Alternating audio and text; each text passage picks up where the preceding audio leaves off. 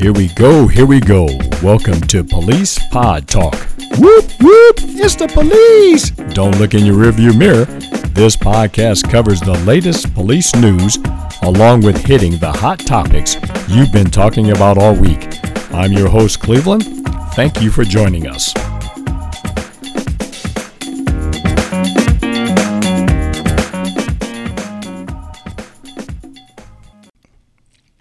Okay, folks, thanks for joining us again. Hopefully you had a nice weekend, but welcome back to Police Pod Talk. And again, I'm your host, Cleveland. Today, we are pleased to have with us on Police Pod Talk Dottie Davis. She is a retired Fort Wayne police officer. She also was a security director for the Fort Wayne Community Schools. She owns her own business. She is a business consultant, and she does a lot of threat assessment for different businesses, schools, and things like that. But Dottie, you can say hey to the listeners out there. Good afternoon, everyone. That's about all I'm going to get out of you on that one. That's okay. Dottie and I go way back, and I'm like I said, I'm pleased to have her here today, and we're going to discuss some things that she talked about in the newspaper back in October. She was here in Fort Wayne. There was a presentation that she put on at the Arch United Center here in Fort Wayne, where she talked about active shooters or mass shooters in Fort Wayne and the different things that we should probably be aware of. But I'm going to let Dottie do a lot of the talking, and then I'll throw in some questions. Dottie, again, I'm so happy that you're joining us here today. I appreciate the opportunity to be on your show, sir. Sir, wow. Okay. Dottie, kind of explain to us, you were a Fort Wayne police officer, how long, and then how did you slowly get into all these other things after retirement? Let's hear it and then get into your business there. Sure. So I was with the Fort Wayne Police Department for just shy of 32 years, and I was fortunate enough to be able to rise through the ranks from sergeant to lieutenant to captain and then retiring as a deputy chief. And during my tenure with them, I had the opportunity to attend many trainings and to receive a lot of different certifications. And all of those tools certainly helped me prepare for my next career, which was in the security field, working for the school corporation and keeping 30,000 students and about 5,500 employees safe.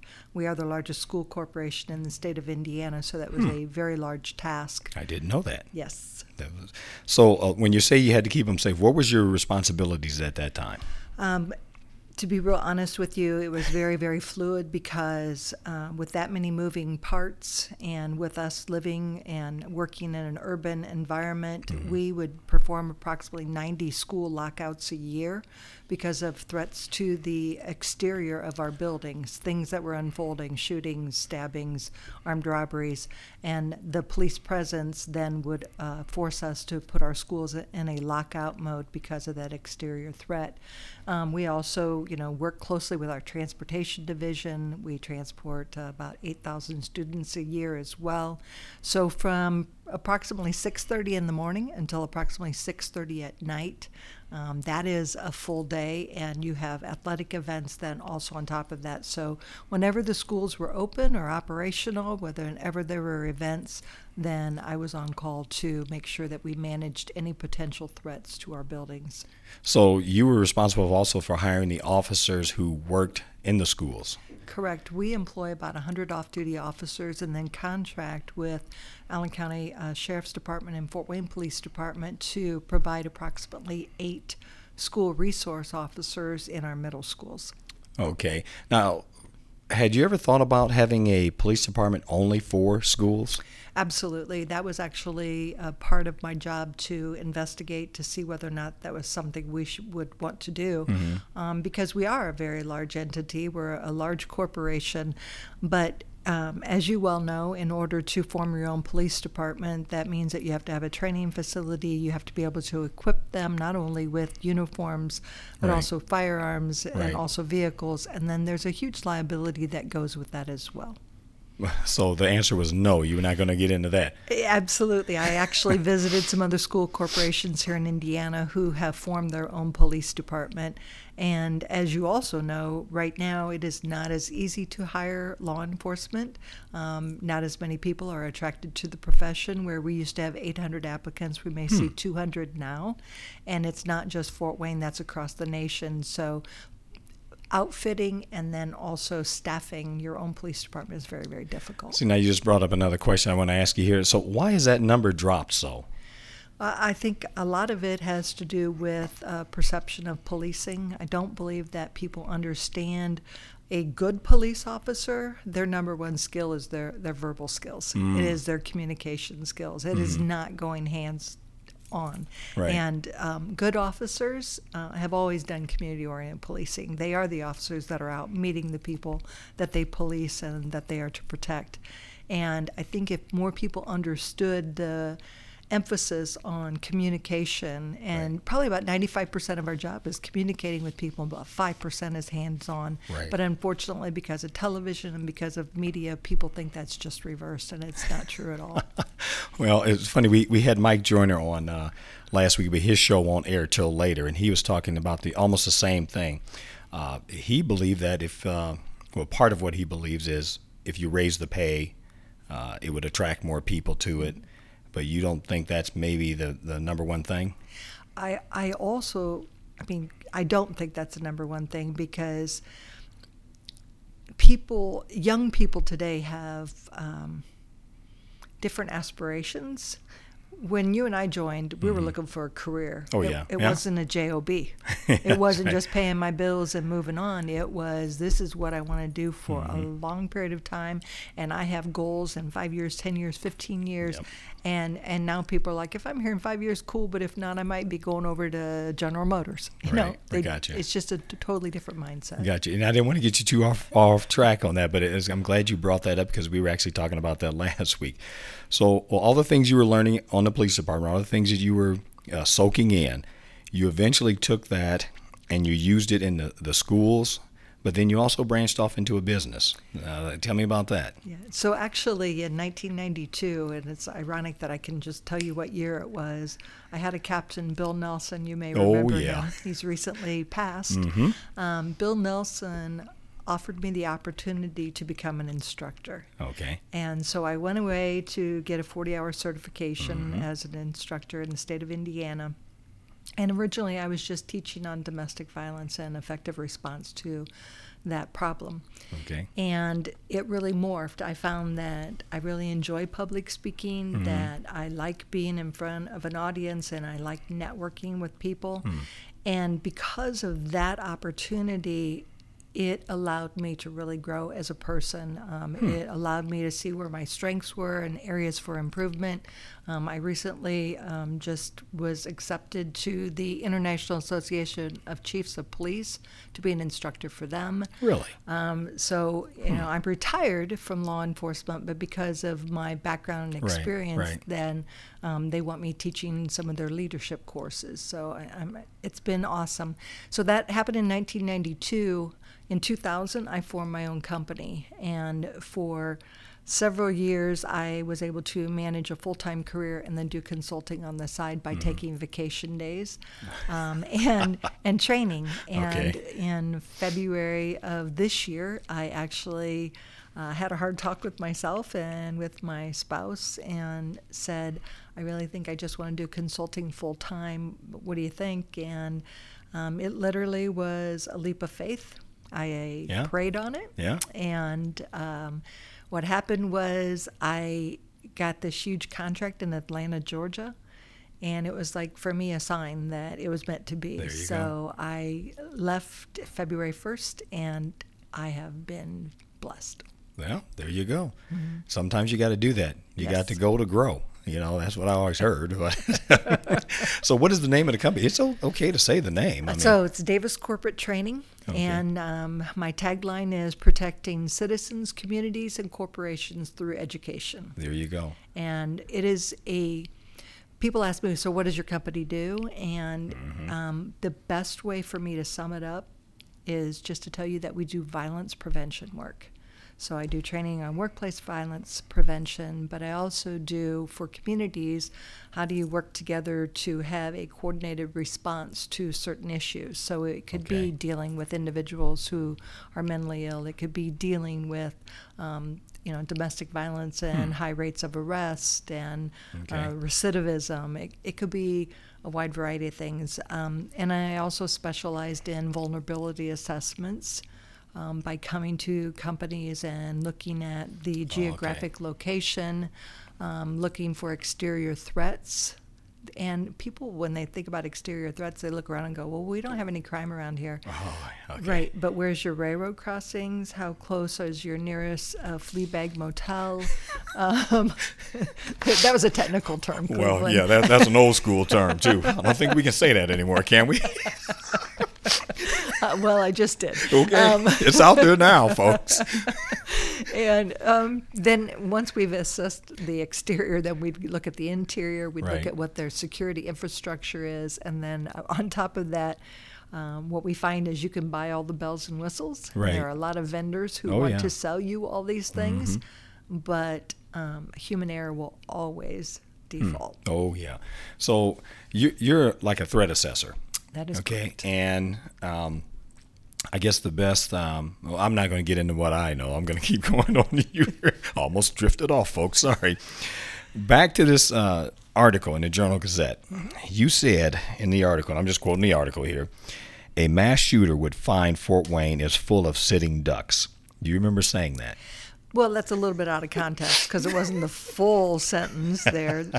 It was in response to a question about how easy would it be to walk in here and perpetrate such a crime. Okay. And because people are so situationally unaware, we are so, especially, and I shouldn't say especially, but you can see it daily. Just go and sit at any large parking lot and watch people when they get out of their vehicles. They are instantly on their phone. They have not even selected their parking spot. It's the one that's open. Right. Okay. It could be wedged in between two vans where you're going to be totally invisible for a minute. Okay.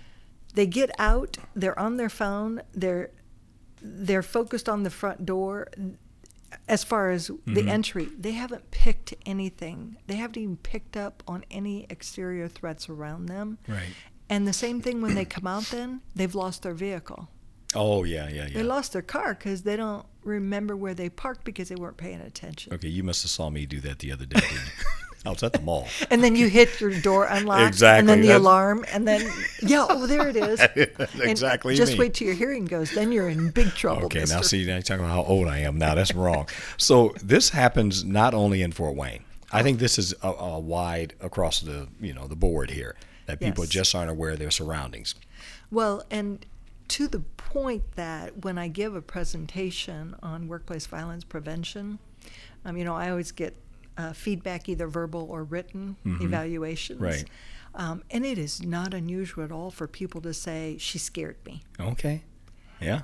And my point now, when I do the presentation, I will say, this is not to scare you. This is to raise your awareness. Right. And if you start thinking differently, then I've done my job. Right. So you had another quote, and you said, hiding and hoping it's not a strategy. Amen. So with that being said, and we're going to narrow this down to schools. I mean, because you've had a lot of school shootings, near misses at schools, which is good. Kids are telling, people are saying things, see something, say something. Let's narrow this down to schools. I mean, we have all these schools here. You were part of the school system. Are our schools prepared? Some of them. I will say that. Some. One of my learning points from working in schools and around schools and continue to contract with schools to do assessments is that nothing bad's ever happened there. Yeah. In Indiana, we've had 2 school shootings, Noblesville and then Richmond. We've had tons of near misses, as you said. We've recovered firearms from campuses, or we've received information, recovered the firearms from their homes. Right. Because nothing bad has ever happened, folks, I believe, are ill prepared. When it comes to drills, we're required now by law to do each semester a lockdown drill. Right. But still, we have a lot of schools that believe the best thing to do if there's an active shooter. They're not even talking about armed intruders. They're talking about active shooters. Right. So they've narrowly focused that threat. People are going to miss the ones that are armed with a knife or a club or anything else that could be a weapon. Right. they're still going into the turn off the lights, lock the door, and hide. Well, hiding under a desk or in a cabinet or behind a door, as you know, Cleveland, there are very few things that are bullet resistant. Right. You know, and that's not, people still think that there's bulletproof this and bulletproof that. Maybe the White House, but you know, there all these tables and desks in here, they're particle board, and it's going to penetrate. And so hiding and hoping is not a strategy. We know that movement, being able to evacuate, is your best option for survival. Now, back when my kids were in high school, I told them, I said, if it were to happen, I say, you break a window, you pick up a computer, you throw through that glass, you jump out, and I say, well, here's our meeting place. I gave them a meeting place where I would meet them. I said, I'd rather see you fighting to get out, running to get out and get shot than sitting in a corner somewhere. Right. I said, they can replace that window. Right. I said, you got 3 floors? I said, stretch your body as long as you can and drop. I said, limp to your way to meet me at our safe place. And you agree with that? 100%. The problem is, Cleveland, and you are... The problem is that you have talked to your kids and you have mentally prepared them. If you don't have those conversations with the adults in the building, it is foreign to them. What they think is, that's a window. I'm looking at one right now, and it doesn't open. So it's not a viable escape. Oh, I got you. Yeah. And I'm like, you need to pick up the chair and throw it through there. And they're like, but won't maintenance and operations be mad if I break that window? It's that mindset. I got you. We think differently, but that's part of the preparation plan, is giving people the authority to know that they individually in charge, that they don't have to wait on the principal. Let's look at Sandy Hook. The first person the shooter took out was the principal. The second person the shooter took out was the school psychologist. That person was number 2 in charge. So number 1, number 2 are taken out. The rest of the staff didn't know what to do because they'd never been put in charge. So that is one of the things that you have to do with school safety, is give people the authority to make decisions. Gotcha. Do I have the ability to call 911? And do I have the authority to evacuate the building? And it should always be yes. I got you. Okay. You also said something in here that, again, I believe some of this stuff is because of your background. You're in law enforcement. People seem to think you're paranoid more than the average Joe. I get that a lot. But you said that you do something with your husband when you go into a restaurant. You guys will play the what if game when you go to different places. Explain that to our listeners. About ready to choke here. Excuse me. So it's not just a restaurant. It could be us walking down the street right here. We are constantly looking around for potential threats. Right. And it is not paranoia, it's reality. And I would much rather be prepared to react to a situation than be a sheep, than be walking around like an ostrich with my head in the sand. So we look at, many of you remember the old Highlights magazine? Oh, yeah. As a kid, one of these things does not fit. Find it. Yeah. And so when we're at a restaurant, it's 80-some degrees outside. We see somebody walking in with a hoodie up with their hands in their pockets, and they're witnessing. You know, they're looking right and left to see who's going to witness their ill behavior they're about to perform. Right.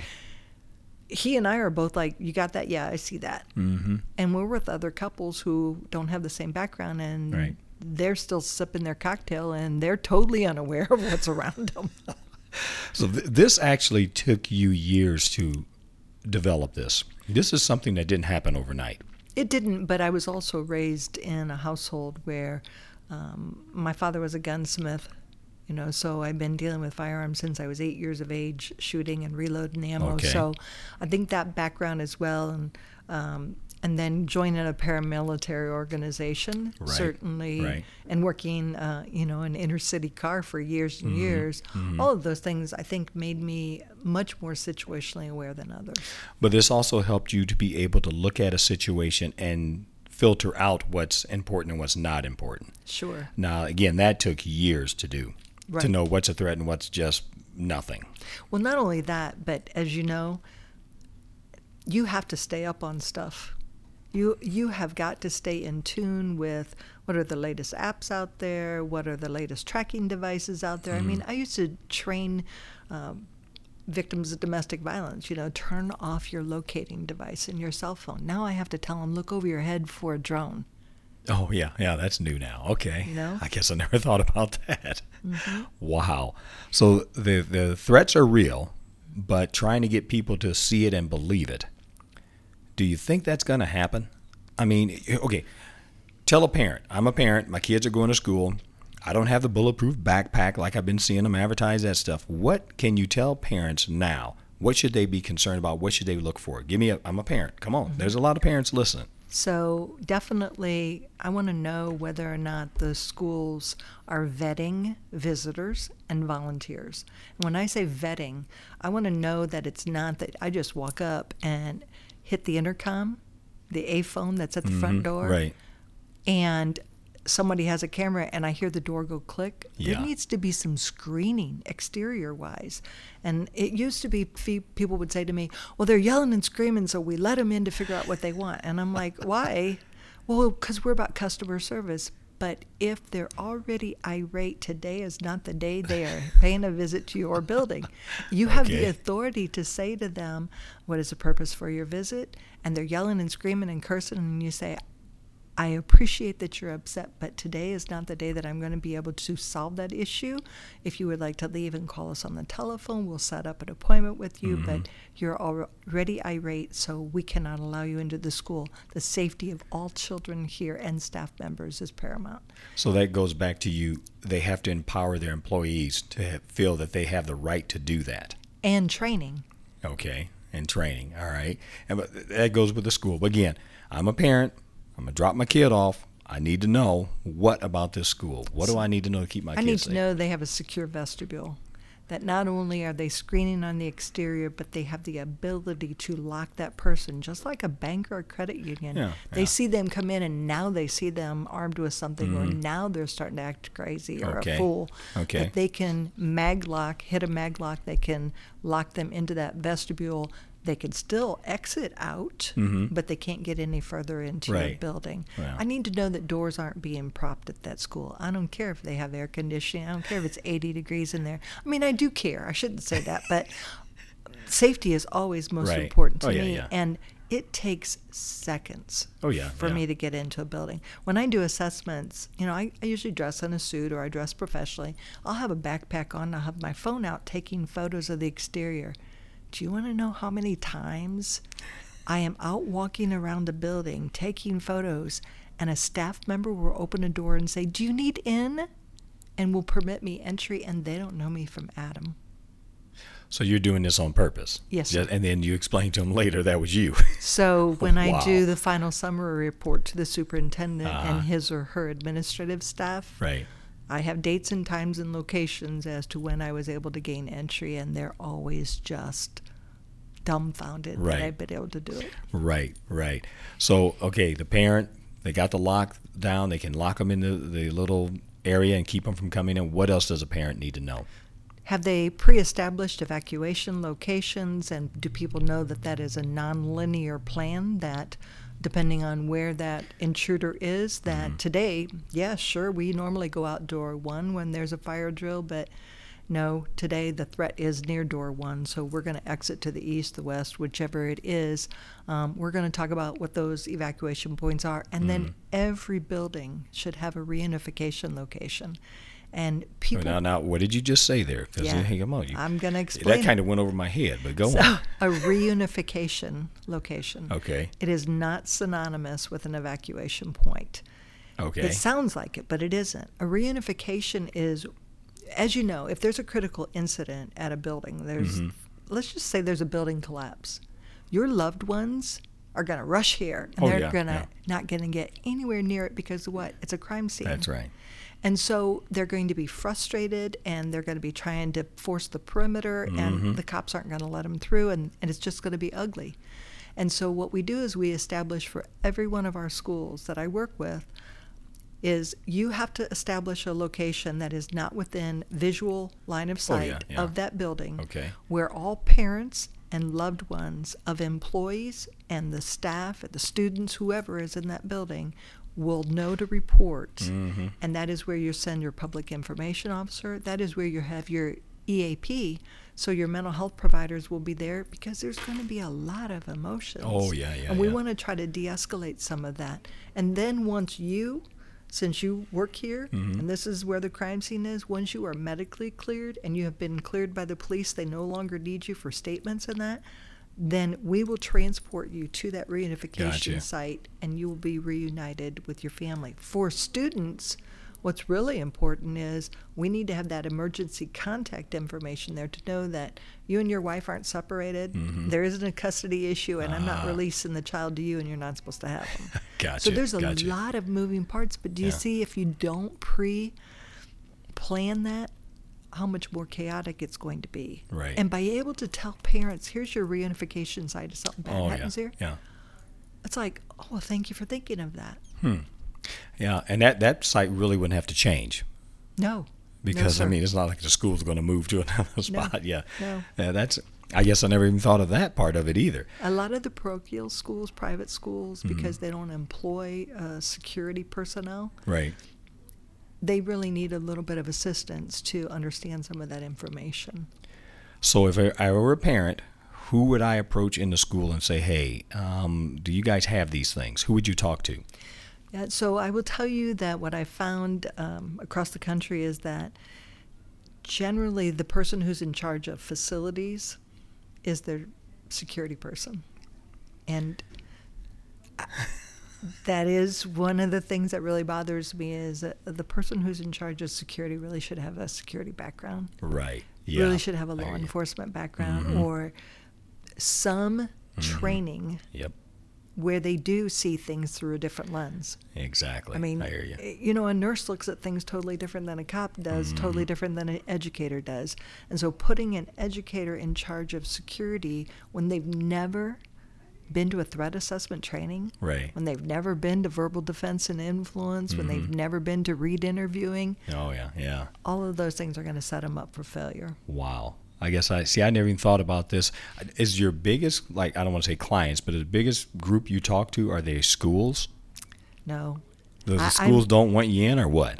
No, I shouldn't say that, but I mean, school is in the business of educating, right? And so if nothing bad has ever happened, it's really hard for them to think about, we need to put dollars towards this issue when Right. it's not been a problem. But my favorite line to people is, you don't know what you don't know. Yeah, exactly. Right. So with a lot of this being said now, you were here in Fort Wayne. The number of schools you were overseeing, and you said that you kind of think some of the schools are prepared. Were they doing these things? Did they have the locked doors? Were they have the relocation, or whatever that word you used? Reunification? Were they doing these things while you were here? Absolutely, because I wrote the plan. Oh, okay. So And I would tell you, the other thing is, we wrote an emergency plan template with 53 schools. We're nomadic. I mean, you could be assigned to this school today, Right. and then you transfer to another one. I Right. need them to know what the plan is, regardless of what building they're in. Right. And just like cops did, we went to plain language years ago. Oh, yeah, I remember that. Take out Yeah. the Signal 100, or I remember one plan I picked up, and it basically said Code Purple, Dr. Robinson in the building. I'm like, what does that mean, Will Robinson? It didn't Right, make right. any sense to me Yeah, whatsoever. I know a school that does that. And so in a critical incident, Yeah. you know how it is. Yeah. Is purple bad, or is it good, or Right, is a level 1 bad, or is it a level 3 that's bad? And so taking all that out and just call it what is. If it's a gun, call it a gun. Right. That was Signal 62. So yeah, I remember back when we did that and just spoke English instead of numbers and things like that. So again, I mean, you made the comment about our schools, and we're talking about schools, but we're also talking about just you and your life in general, going to the mall, going out shopping, going to the movies, that self-awareness and looking around and playing the what if game. That's hard for people who are just living their lives and everything is hunky-dory. They've never been in a fist fight, never saw a fight, and if they did, they backed away. So that's kind of hard to get people to think along those lines, that there are bad people out there. I think what about churches? Because church is the one place that I'm always strapped. I'm packing in church because my thought is there's money, Right. there's alcohol, there's a lot of pockets and things. You don't have grape juice? What? No, come on now. I don't know what church you're going to, but I can get the grape juice at home. But do you deal with churches? Do you work with churches? So my husband and I are on our security team at our church. Oh, okay. All right. And we mic up. We wear There you go. radios. We have a plan. We know who on staff is carrying. We Okay. know where our medical personnel are in the There you building. We know we have a flight nurse Mm. on the plan as well. We know where all the exits are. We Right. practice that. We divvy up who's responsible for what sector of the Right, church. right. If there's a critical incident, who's ushering who where. But we can call for a medic, and nobody even knows we're doing it because we all have on mics. And so we're like, hey, I need a medic in the lobby, and the medic comes out to the lobby. Wow. Yeah, we were able to get them also. I said, if I'm in the church and I'm, listening to the music and I'm, grooving with that, I'm not paying attention to the doors behind me, and they're all unlocked. And so now we assign people into that lobby area, Right. and we put up monitors out there so that they Right. can see and hear the sermon that's going on. So they're not missing out. So they're not missing out, right? Okay. But we had to have some hard conversations because we also run a daycare there. And so Wow. we had to have some conversations about just willy-nilly letting anybody in 24/7 and what that looks like. Right, because the church is always open. It's open to Correct. anyone. Yeah. But this is a new thing. I mean, I say new, it's still new. People are not buying into having a gun in a church. They do not like a uniformed officer staying in a church. Correct. But so we all are trained. A lot of law enforcement officers attend the church that I go to. We look for people who are printing as well, and which is a topic, a subject that people are like, what? Yeah, I'm But- going to say what? Printing what? Printing is, you're carrying a firearm, but you have a T-shirt pulled over it. Yeah, I can yeah. still see the Yeah, outline of yeah, the gun. yeah. And so all of us are like, who is that? Do you know who that person is? Anybody know that individual? Oh, yeah. Oh, okay. He's a paramedic. Oh, okay. He's a reserve deputy. Okay. So we watch for people who are carrying. We want to know where they are in the church. We Right. communicate that to each other. Right.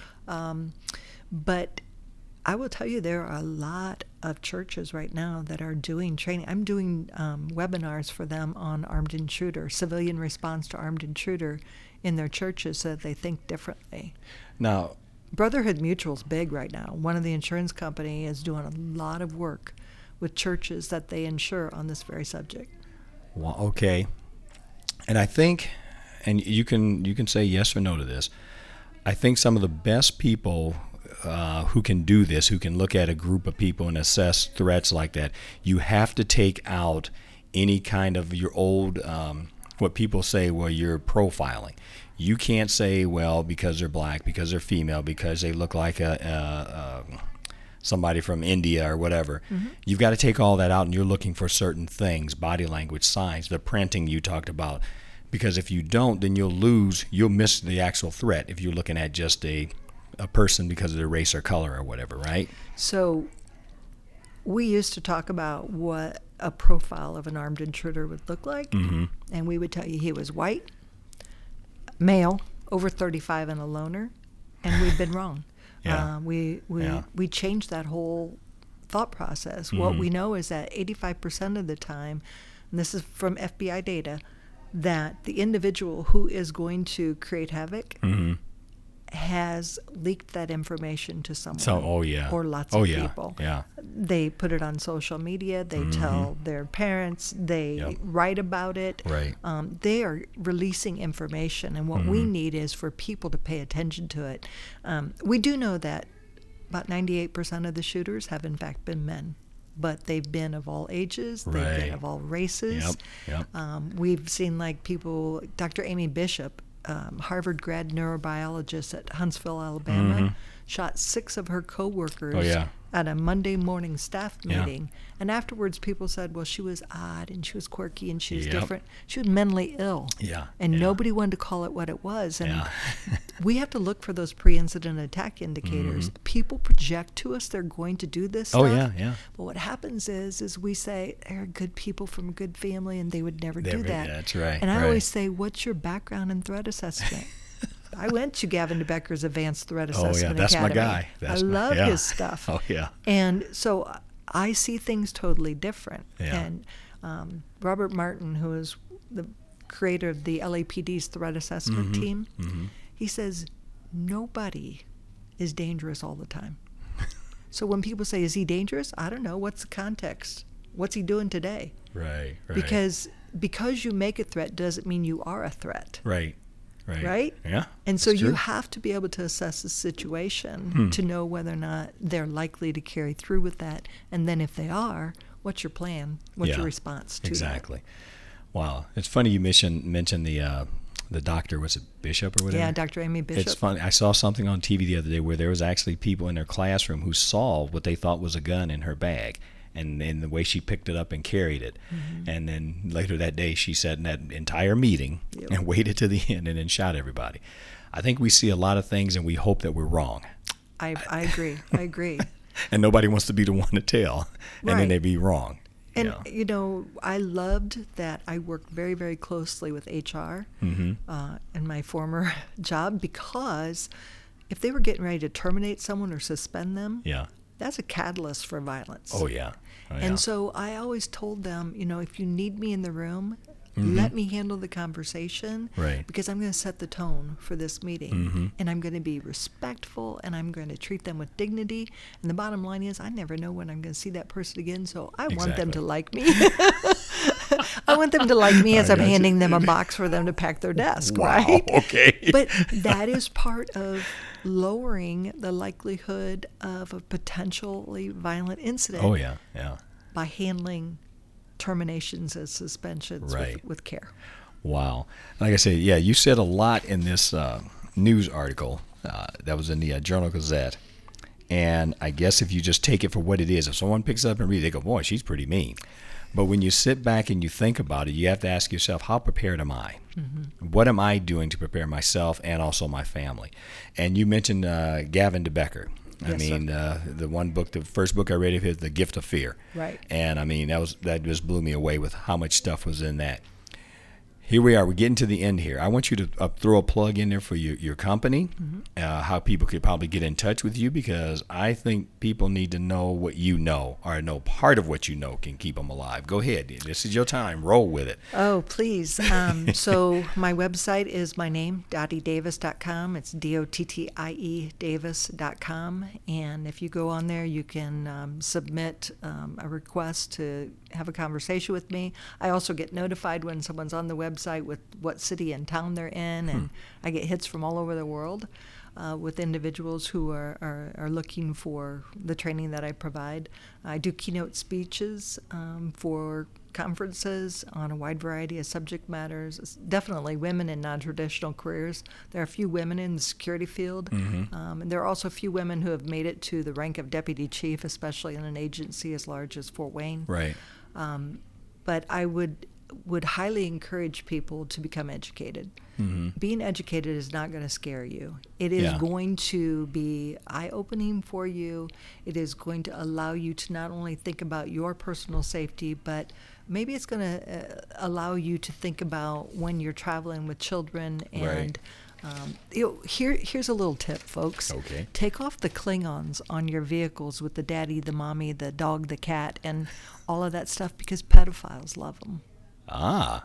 You're projecting to people that you have children, and now they get to follow you home and wait to see where you live, and then can come back and groom your children when they're playing in the yard. Now that's freaky stuff, but unfortunately, because of all the sex investigations that I've worked, it's a little piece of information that can help protect you. One simple thing: just think differently. There are people out there that it's 10% of the population that create 100% of the crime. You know that Oh, yeah. from your career. That's right. So I'm not asking you to be afraid of everyone, but Right. I'm asking you to look at things Right. differently. Pre-incident attack indicators, learn what they are. Mhm. Those Oh, things yeah, are yeah. extremely important. Be protective of your personal space. So if you are interested at all in learning about, what I do and how I do it, please jump on my website, check it out, send me a request, and we'll connect and see how I might be able to help your company. Wow. Give our listeners, if you can, and I hate to put you on the spot on this, give them one good book to read. Well, And I know you've read a whole lot of them, but give me a good one. You've mentioned The Gift of Fear, but Yeah. Gavin DeBecker just released another one that's called Fearless. Oh, And Fearless is really good as well. Amanda Ripley wrote a book on who survives in a critical incident and who doesn't. And it's all about the survival mindset, Right. the 3 stages of disaster response psychology. So I would highly encourage you to pick up Amanda Ripley's book too. and anyone can pick this up and start understanding what's going on. Yes, And sir. look at life a little bit different. Correct. But you still enjoy life. You still enjoy going out to the movies and eating, and you still can relax and do that, right? Well, I got to correct you. Oh, boy. I don't go out to the movies because, man, you can be in your jammies on your couch and do pay-per-view Okay. or Netflix. Shoot, That's right. I'm Okay, not leaving forget my that. house and do my hair. Please put on makeup. What? No. Okay. But my husband and I are foodies, and we love to travel. Okay. So I'm getting ready to hop on a plane here and coming up soon to be doing some training. And There you go. so I always, when I get to whatever city I'm going to, find out from the locals where's a place to eat local. I don't do okay. food chains. I like to eat out, and so my husband and I, we love this town. Fort Wayne has some fabulous restaurants. Huh. And we have family come in from Michigan and Colorado, and they just think we have some of the best restaurants Really? around. Okay. That means you need to get out there, folks. That's right. And experience it a little bit. Again, folks, I'm so happy to have had Dottie Davis here today with us to explain a lot of what she does, how she got to that point, and to wake us up just a little bit, because it is real. It's real, but it's not as scary as you think it is, as long as you understand what it is. Know the enemy, basically. And that's really it. Dottie, thank you very much for being with us here today. You're welcome. And folks, again, thank you for hanging out with us. You can email us at policepodtalk. That's all run together, policepodtalk@gmail.com. And if you'd like us to talk about anything special, send us that. Or if you have any questions for Dottie, I can always get those to her. And again, thanks for listening, and we will catch you again next week on Police Pod Talk.